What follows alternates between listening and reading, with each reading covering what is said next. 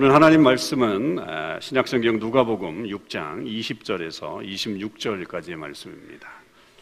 신약성경 98면, 99면 어간에 있습니다. 누가복음 6장 20절에서 26절 말씀. 저와 여러분이 한 절씩 교독으로 하나님 말씀을 읽으시겠습니다. 예수께서 눈을 들어 제자들을 보시고 이르시되 너희 가난한 자는 복이 있나니 하나님의 나라가 너희 것이며 지금 줄인 자는 복이 있나니 너희가 배부름을 얻을 것이며 지금 우는 자는 복이 있나니 너희가 웃을 것이며 인자로 말미암아 사람들이 너희를 미워하며 멀리하고 욕하고 너희 이름을 악하다 하여 버릴 때에는 너희에게 복이 있도다. 그날에 기뻐하고 뛰놀라. 하늘에서 너희 상이 큽니다. 그들의 조상들이 선지자들에게 이와 같이 하였느니 그러나 화 있을진저 너희 부요한 자여 너희는 너희의 위로를 이미 받았도다. 화 있을진저 너희 지금 배부른 자여 너희는 줄이리로다. 화 있을진저 너희 지금 웃는 자여 너희가 애통하며 울리로다. 다 같이요. 모든 사람이 너희를 칭찬하면 화가 있도다. 그들의 조상들이 거짓 선지자들에게 이와 같이 하였느니라. 아멘. 할렐루야. 많은 분들이 알고 있는 말 중에 이 장폴 사르트르라고 하는 아주 유명한 철학자가 한 말인데요. 그렇게 그런 사람이 한 말이야 라고 생각할 정도로 아주 잘 아는 말이 뭐냐면 인생은 B와 D 사이에 C다 라고 하는 말을 많이 들었죠. 이게 무슨 말이냐면 B, 이것은 birth, 탄생이라는 것과 그 다음에 D는 death죠. 죽음 사이에 C다, choice, 선택이다 라고 하는 말이죠. 그러니까 인생의 이 선택이라고 하는 것이 굉장히 상당 부분 우리의 삶을 차지하고 있다라고 하는 것을 말하는 이야기입니다. 그런데 많은 분들이 이 선택과 결정을 함에 있어서 쉽게 그 결정을 내리지 못하죠. 그래서 생긴 말이 요즘 와가지고 많이 생기는 말이 결정장애 혹은 또 선택장애라는 말을 씁니다. 한국의 한 조사기관에서 조사한 바에 의하면 선택하는 것에 대해서 설문을 했는데 성인 10명 중에 8명, 80%가 이 선택장애, 결정장애를 겪고 있다 이렇게 답을 했습니다. 그러면 그들이 선택을 할 때 가장 힘들어하는 게 무엇이냐라고 그렇게 질문을 했더니 보통 우리는 햄릿의 말처럼 사느냐 죽느냐 이것이 문제로다 이렇게 거대한 그런 선택의 문제를 가지고서 논해야 되는데 가장 힘든 게 뭐냐면 음식점에 가서 음식 고르는 게 제일 힘들다고 답을 했다고 합니다. 음식점 메뉴가 적을 때는 별로 이렇게 어려움이 없는데 가보면 음식점의 메뉴가 많은 경우에는 우리는 무엇을 먹어야 하는가라고 하는 고민을 하게 되는 거죠. 우리 한국 사람들에게 가장 힘든 음식의 선택은 짬뽕을 먹을 것인가 짜장면을 먹을 것인가 이것이 가장 큰 고민의 내용일 겁니다. 그래서 역시 머리가 좋은 한국 사람은 뭘 만들어냈어요? 짬짜면을 만들어냈죠. 고민하지 말라고 뭐 그렇게 고민을 하냐고 한 거에 다 짜장도 먹고 짬뽕도 먹는 그런 고민을 일순간에 해결해주는 아주 머리 좋은 우리들의 모습들을 보죠. 이것과 아주 유사한 게 뭐가 있느냐면 여행할 때 우리가 참 많이 고민을 하잖아요. 그래서 그 고민도 일시 없애주기 위해서 만든 게 패키지 여행입니다. 그러니까 우리가 여행을 하게 되면 어디를 가야 될지 또 가서 무엇을 해야 되고 무엇을 봐야 될지 막 그렇게 고민을 하게 되잖아요. 물론 어떤 분들은 그런 고민 자체가 여행의 묘미다. 그래서 준비하는 것이다 라고 얘기하지만 많은 사람들은 그것을 정하고 생각하려다가 스트레스를 받아서 여행이 짜증이 나게 됩니다. 그래서 만들어진 게 패키지 여행이죠. 그냥 몸만 싣고 따라가기만 하면 되는 그런 걱정할 필요가 없는 거죠. 그러니까 현대인의 어떤 걱정거리가 너무너무 많으니까 그런 것들을 해소해 주려고 하는 그런 여러 가지 생각들이 나오게 된 겁니다. 먹는 것 다음으로 고민하는 게 쇼핑입니다. 무엇을 살 것인가에 대한 거고 그 다음으로 고민이 많은 게 약속을 하는 것이 고민이라고 그러고요. 그 다음으로는 애인이나 배우자를 고르는 것이 굉장히 힘들다라고 하는 것이고 그 다음은 옷을 고르는 거, 그죠? 여성들은 아침에 나가면 입을 옷이 없잖아요. 옷은 많은데 입을 옷이 없어서 무엇을 입어야 될지 고르게 되고, 그 다음에 어려운 게 이제 TV 프로그램을 뭘 봐야 될지. 요즘은 또 넷플릭스 같은 어떤 그런 채널이 생기면서 그 안에 엄청나게 많은 프로그램이 있는데 내가 과연 무엇을 봐야 될지를 모르는 그런 시대를 살아가고 있죠. 여러분 어떠십니까? 여러분들도 이런 고민들을 많이 하시나요? 그리고 난 다음에 또 하나의 설문을 했는데, 뭔 설문을 했냐면, 그러면 왜 결정을 잘 못 내립니까? 라고 하는 그런 설문을 좀 했어요. 그랬더니 가장 많은 응답이 10명 중에 4명이 뭐라고 했냐면, 내가 혹시 잘못 선택할까 봐서 불안해서, 그래서 선택을 잘 못한다라고 얘기를 했다는 거예요. 이것을 선택했을 때 잘못된 어떤 결과가 나올까 봐서 그랬다는 거고, 그 다음에는 선택과 옵션이 너무 많아서 그래서 결정을 못했다라고 하는 이야기가 있고, 또 한국적인 정서에서 나오는 답이 또 하나 있더라고요. 그게 뭐냐면 혼자 튀기 싫어서. 우리가 음식점에 가면 뭐 시켜요? 그러면 통일입니다. 우리는 이렇게 하잖아요. 항상 우리는 통일입니다. 혼자 튀는 게 좀 싫으니까 이런 결정을 안 하려고 하는 것들이 있고, 마지막은 또 이런 것들도 있더라고요. 내가 잘 선택했는지 남들에게 확인받고 싶어서 그렇게 결정을 잘 못하는, 그러니까 남을 의식하는 선택이죠. 그런 것들이 있다는 거죠. 아마 서양 사람들에게, 여기 현지인들에게 물었으면 다른 답이 나올 수 있겠지만, 가만 보면 이 답들은 지극히 한국적인 어떤 정서들을 가지고 있는 답이라고 할 수 있습니다. 여하튼 어떤 것을 선택하고 결정하는 데는 참 많은 에너지가 필요하고 또 고민이 되는 것은 사실인 것 같습니다. 성경에도 그런 선택의 이야기들이 꽤 많이 나오죠. 그 중에서 오늘은 예수님께서 말씀하신 이 선택에 대한 말씀을 좀 나누어 보려고 합니다. 오늘 본문을 흔히 뭐라고 부르냐 하면 평지설교라고 부릅니다. 이것은 마태복음 5장의 산상설교, 즉 산상수훈과의 차이 때문에 그렇게 부르게 되죠. 내용은 둘이 굉장히 유사하지만 그 말씀을 전했던, 예수님이 그 말씀을 전했던 장소가, 마태복음은 산 위에 올라가서 제자들에게 말씀을 전하시는 것으로 나와 있기 때문에 산상설교라고 하는 거고, 누가복음에는 그 말씀을 평지에서 그저 제자들이 전하기 때문에 평지설교라고 이렇게 구분을 하게 되는 겁니다. 둘은 매우 유사하지만 사실은 그 안에 보면 상당한 차이도 나타나는 것을 보게 됩니다. 가장 큰 차이는 뭐라고 볼 수 있느냐면, 이 마태복음에 나와 있는 이 산상설교는 우리가 잘 알듯이 8복입니다. 8개의 복이 선포되어 있지만, 오늘 이 누가복음에 나와 있는 말씀에는 4개의 복과 4개의 화로, 8개가 나오지만 그 중에 4개는 복이고 4개는 화로 구성되어 있다라고 하는 것이죠. 마태복음에서도 이 화에 대한, 8복도 있지만 화에 대한 말씀도 사실은 나옵니다. 그러나 그것은 산상수훈에서 나오는 게 아니라 마태복음 23장 훨씬 뒤에 가보면 이제 바리새인들과 서기관들에 대한 대화 속에서 화가 있도다라고 하는 그 말씀이 나오게 되죠. 그런데 오늘 이 누가복음의 본문에서는 예수님께서 이 복과 화에 대해서 동시에 말씀하고 있다라고 하는 것이 굉장히 특이하고 마태복음과 다른 점이다라고 하는 것입니다.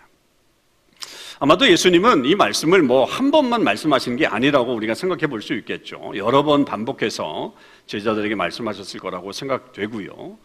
그래서 그 상황에 따라서 어떨 때는 복을 위주로 다 전하실 때도 있었고, 어떨 때는 이 화에 대한 말씀까지도 포함해서 전했을 그런 가능성이 굉장히 높습니다.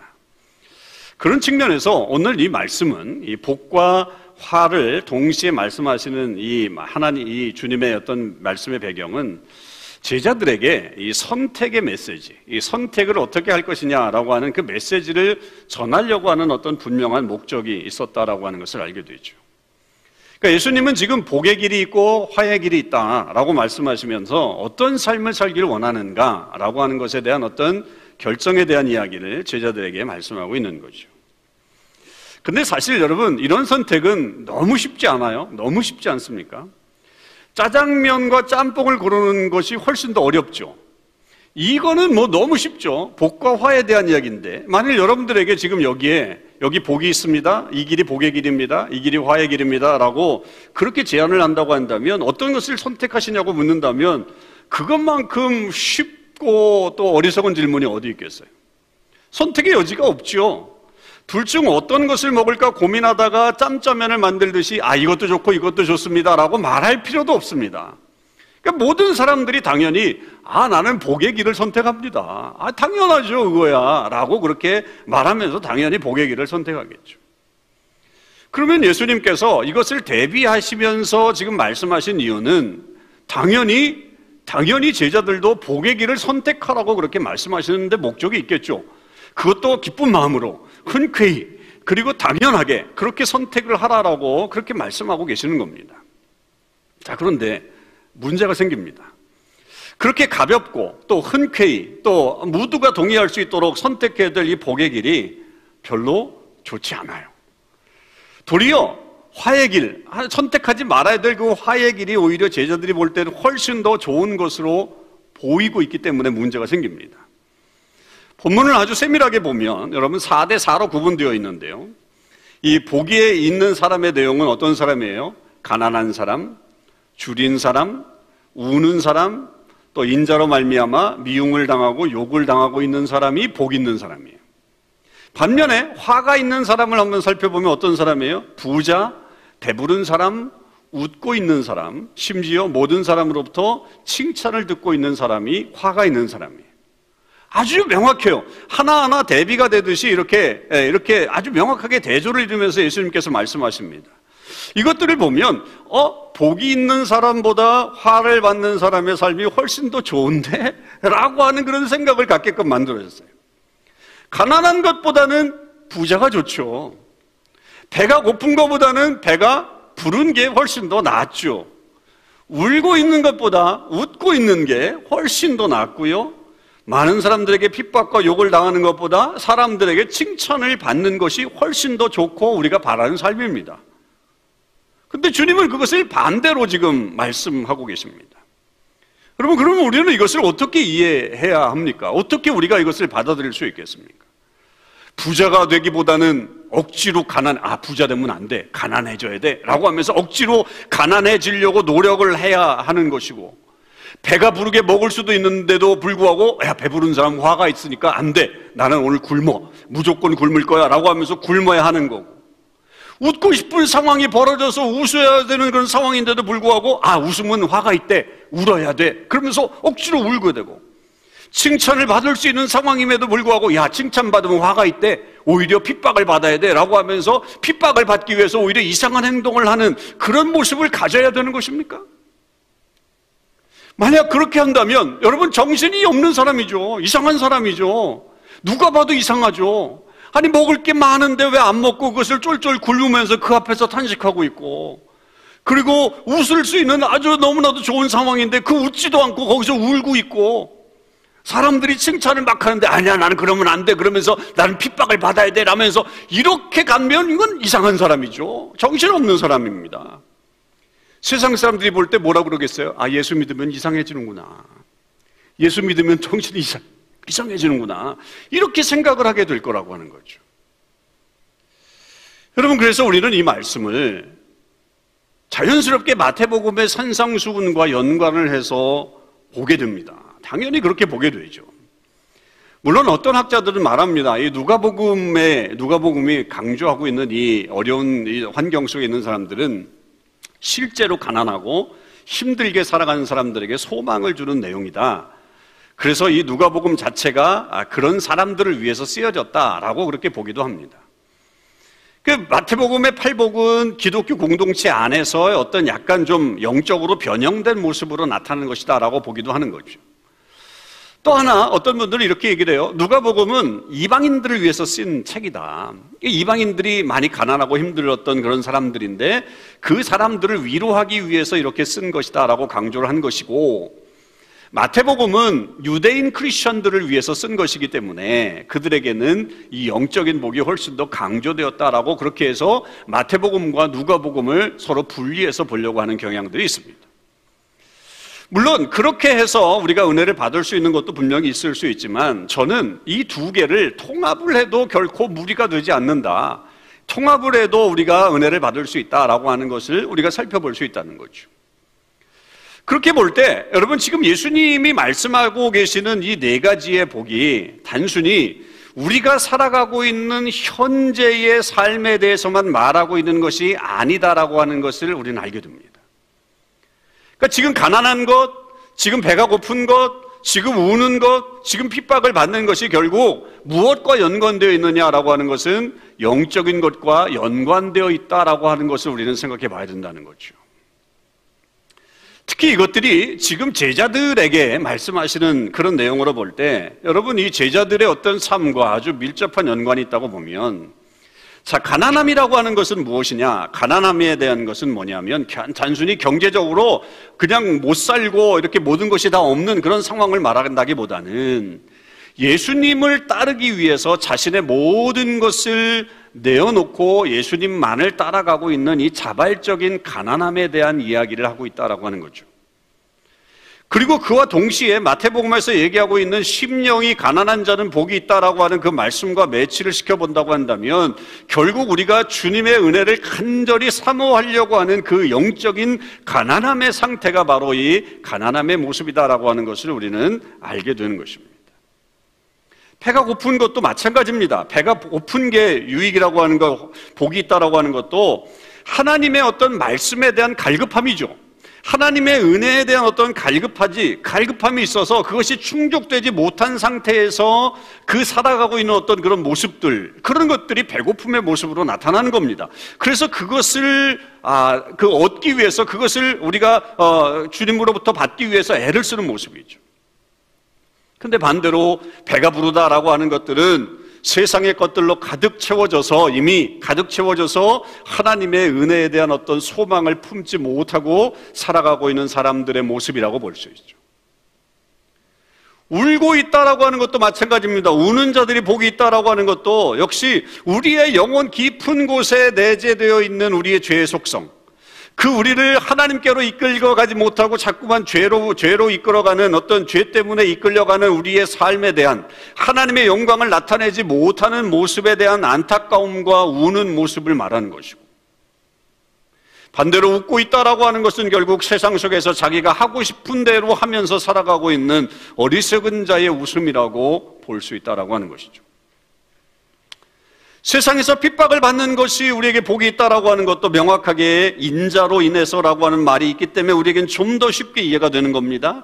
예수님을 믿는 것으로 인해서 어려움을 당하는 것이 결국 복이 있다라고 하는 것을 말하는 것이고, 반면에 사람들에게 칭찬을 받는 것이 화가 있다라고 하는 말은 그들이 원하는 방식대로 살아가다 보니까 세상과 타협하게 되고 그 사람들과 함께 지내면서 방탕하고 그렇게 지내는 모습을 갖고 사는 사람이기 때문에 결국 화가 있다라고 하는 것을 말씀하고 있는 거죠.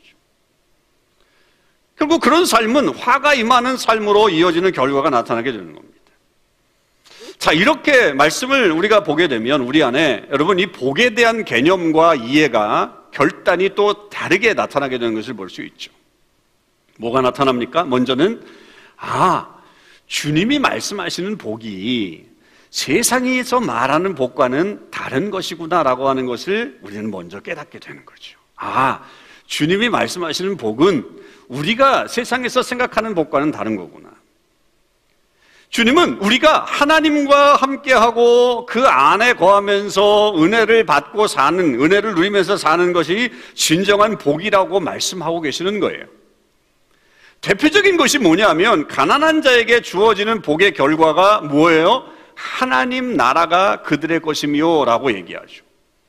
23절에 가서도 보면 그날에 기뻐하고 뛰놀라 하늘에서 너희 상이 큼이라 라고 하는 말로 이 모든 것의 어떤 결론을 내리십니다. 이 복에 대한 결론을 내리시는 거죠.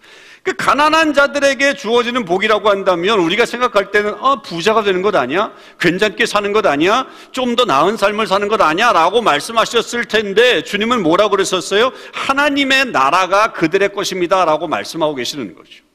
하나님의 나라를 소유할 수 있는 것으로 그들의 복이 채워진다. 그 복의 결과가 나타난다라고 하는 것입니다.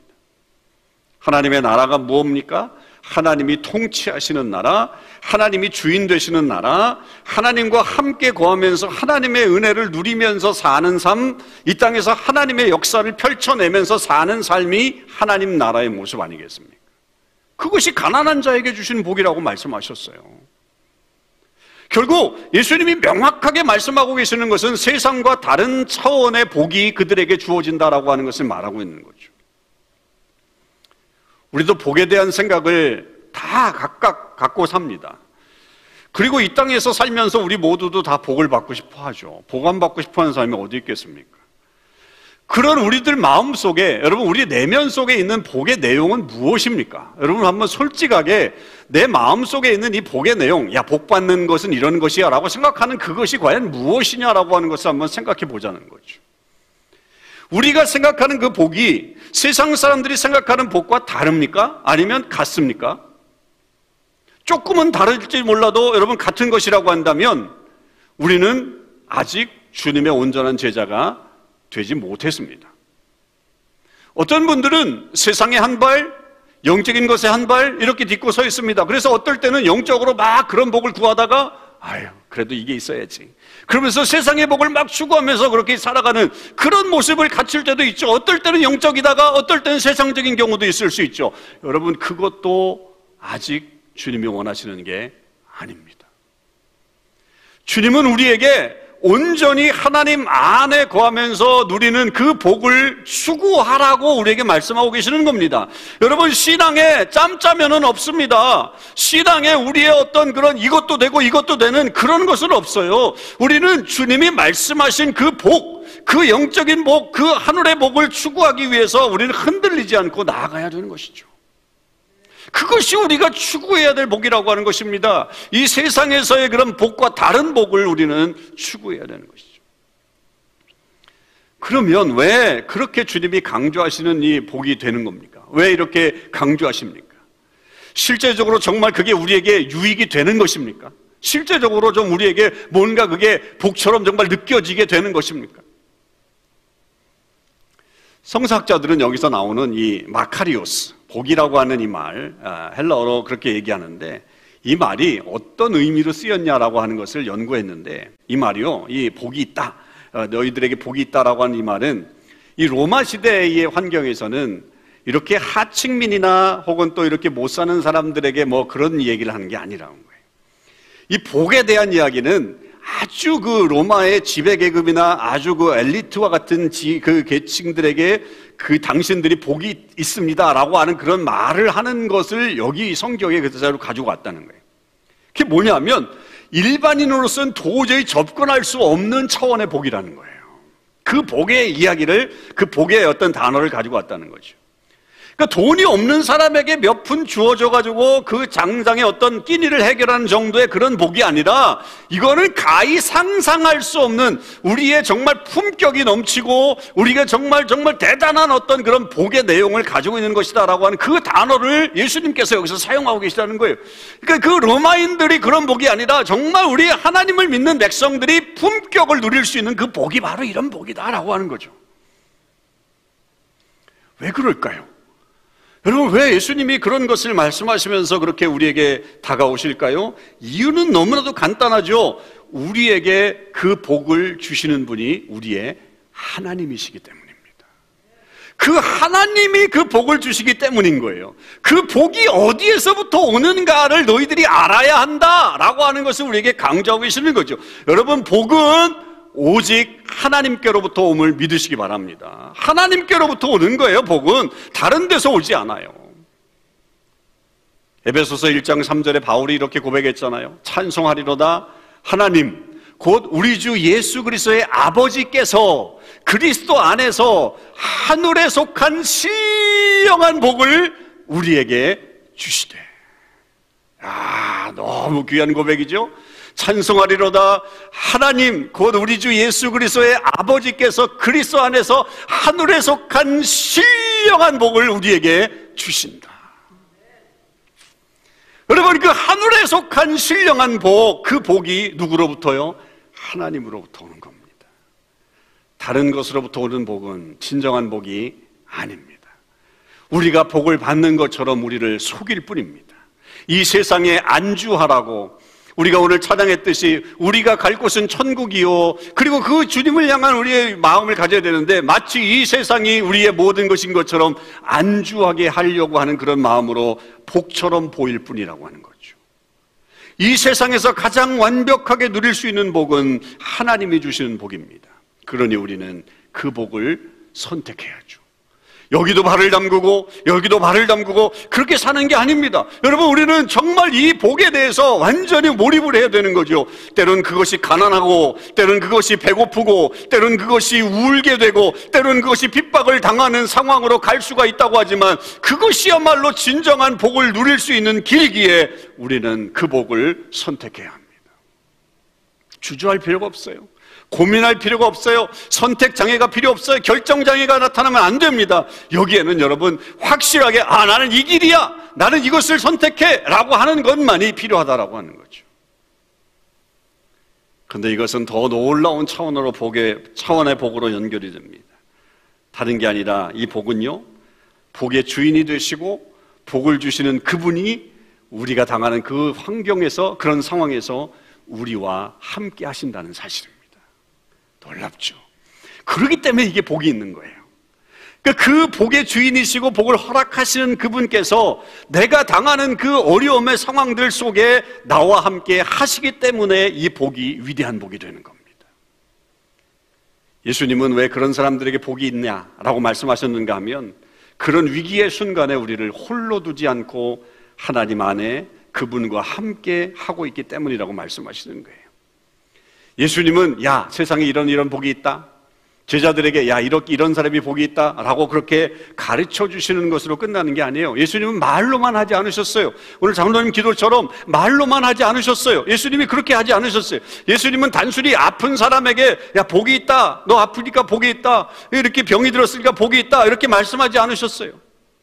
지금 새방에서 한없이 외롭게 살아가고 있는 어떤 젊은이들에게 네가 복이 있는 거야 라고 단순히 그렇게 말씀하고 계시는 분이 아니에요. 방탕한 자녀들 때문에 지금 속을 썩고 있는 그 부모들에게 너희들 그것 때문에 복이 있는 거야 라고 그렇게 말씀하고 계시는 게 아닙니다. 만일 그렇게 예수님이 말씀으로만 하셨다고 한다면 우리를 조롱하는 거죠. 우리의 이 안타까움을 보고 그냥 즐기는 거죠. 그냥 그걸 가지고 우리를 조롱할 뿐입니다. 그러나 우리 주님은 그 모든 순간에 말로만 하시는 게 아니라 우리와 함께 하십니다. 제가 아주 좋아하는 설교자 중에 한 분이 독일의 헬무트 틸리케라고 하는 분이 계십니다. 그 목사님이 계시는데, 그분이 현실과 믿음 사이라고 하는 이 산상수훈에 대한 설교문을 내신 게 있어요. 아주 저는 이 글을 읽으면서 이분의 설교를 들을 때마다 아주 힘이 되는데, 예수님이 이 복에 대해서 이렇게 말씀하고 계시다고 설교하고 있어요. 예수님이 이 제자들에게 이렇게 얘기하고 있다는 거예요. 이 말씀은, 이 산상수훈의 말씀은 이렇게 하고 있는 거예요. 여러분도 한번 들어보십시오. 이렇게 얘기하고 있다는 거예요.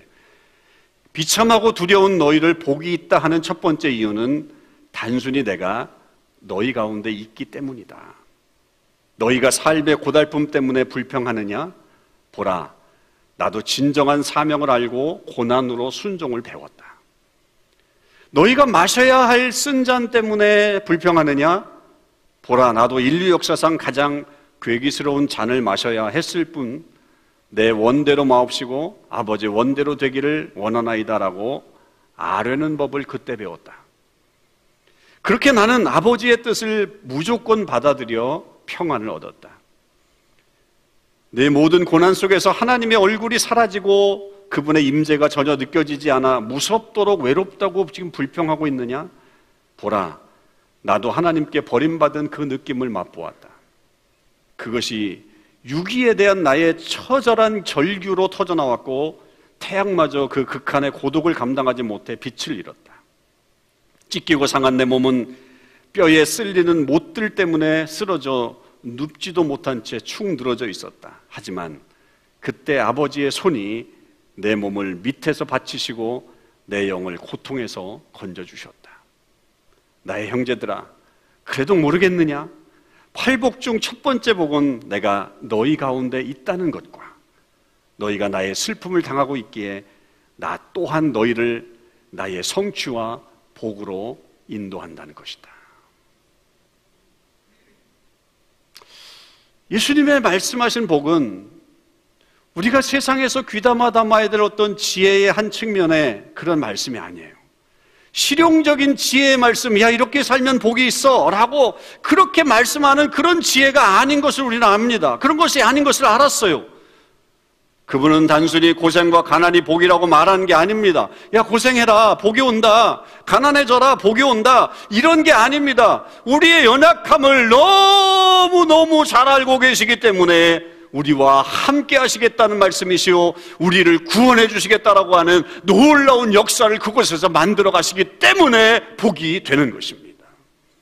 그래서 우리는 가난해도, 먹지 못해도, 울어도, 핍박을 당해도 우리는 행복할 수 있는 거예요. 그렇기 때문에 행복할 수 있는 거예요. 그게 복이 되는 거예요. 아니 오히려 그런 상태가 되어야 주님이 우리와 함께 하실 수 있는 거예요. 주님이 우리와 함께 하시기 때문에 우리는 복이 되는 거죠. 아, 나는 지질이 복도 없어, 세상에 복이 없다고 좌절하지 마십시오.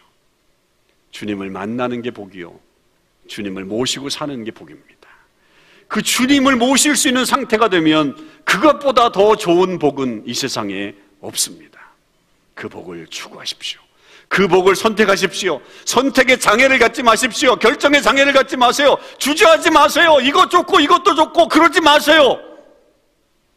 그 길을 선택해서, 주저없이 선택해서 놀라운 하나님의 역사를 이 땅 가운데 만드시고 우리가 저 천국에 가서도 하늘의 상을 받는 하나님의 귀한 백성들이 되시기를 주님의 이름으로 축원합니다.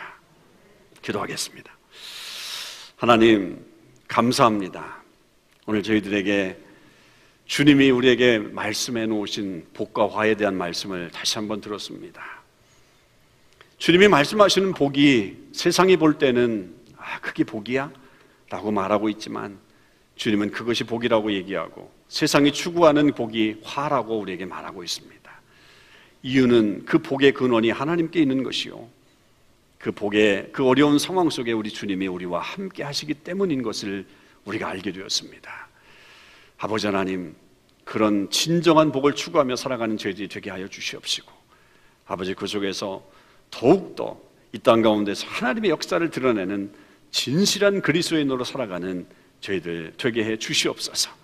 하나님, 어려운 시기를 살고 있습니다. 하나님, 이럴 때에 우리가 세상의 부자의 복, 더 나은 삶의 복을 추구하는 게 아니라 주님을 내 마음에 더 귀하게 모시는 복을 추구하며 살 수 있도록 우리 성도들과 함께하여 주시옵소서.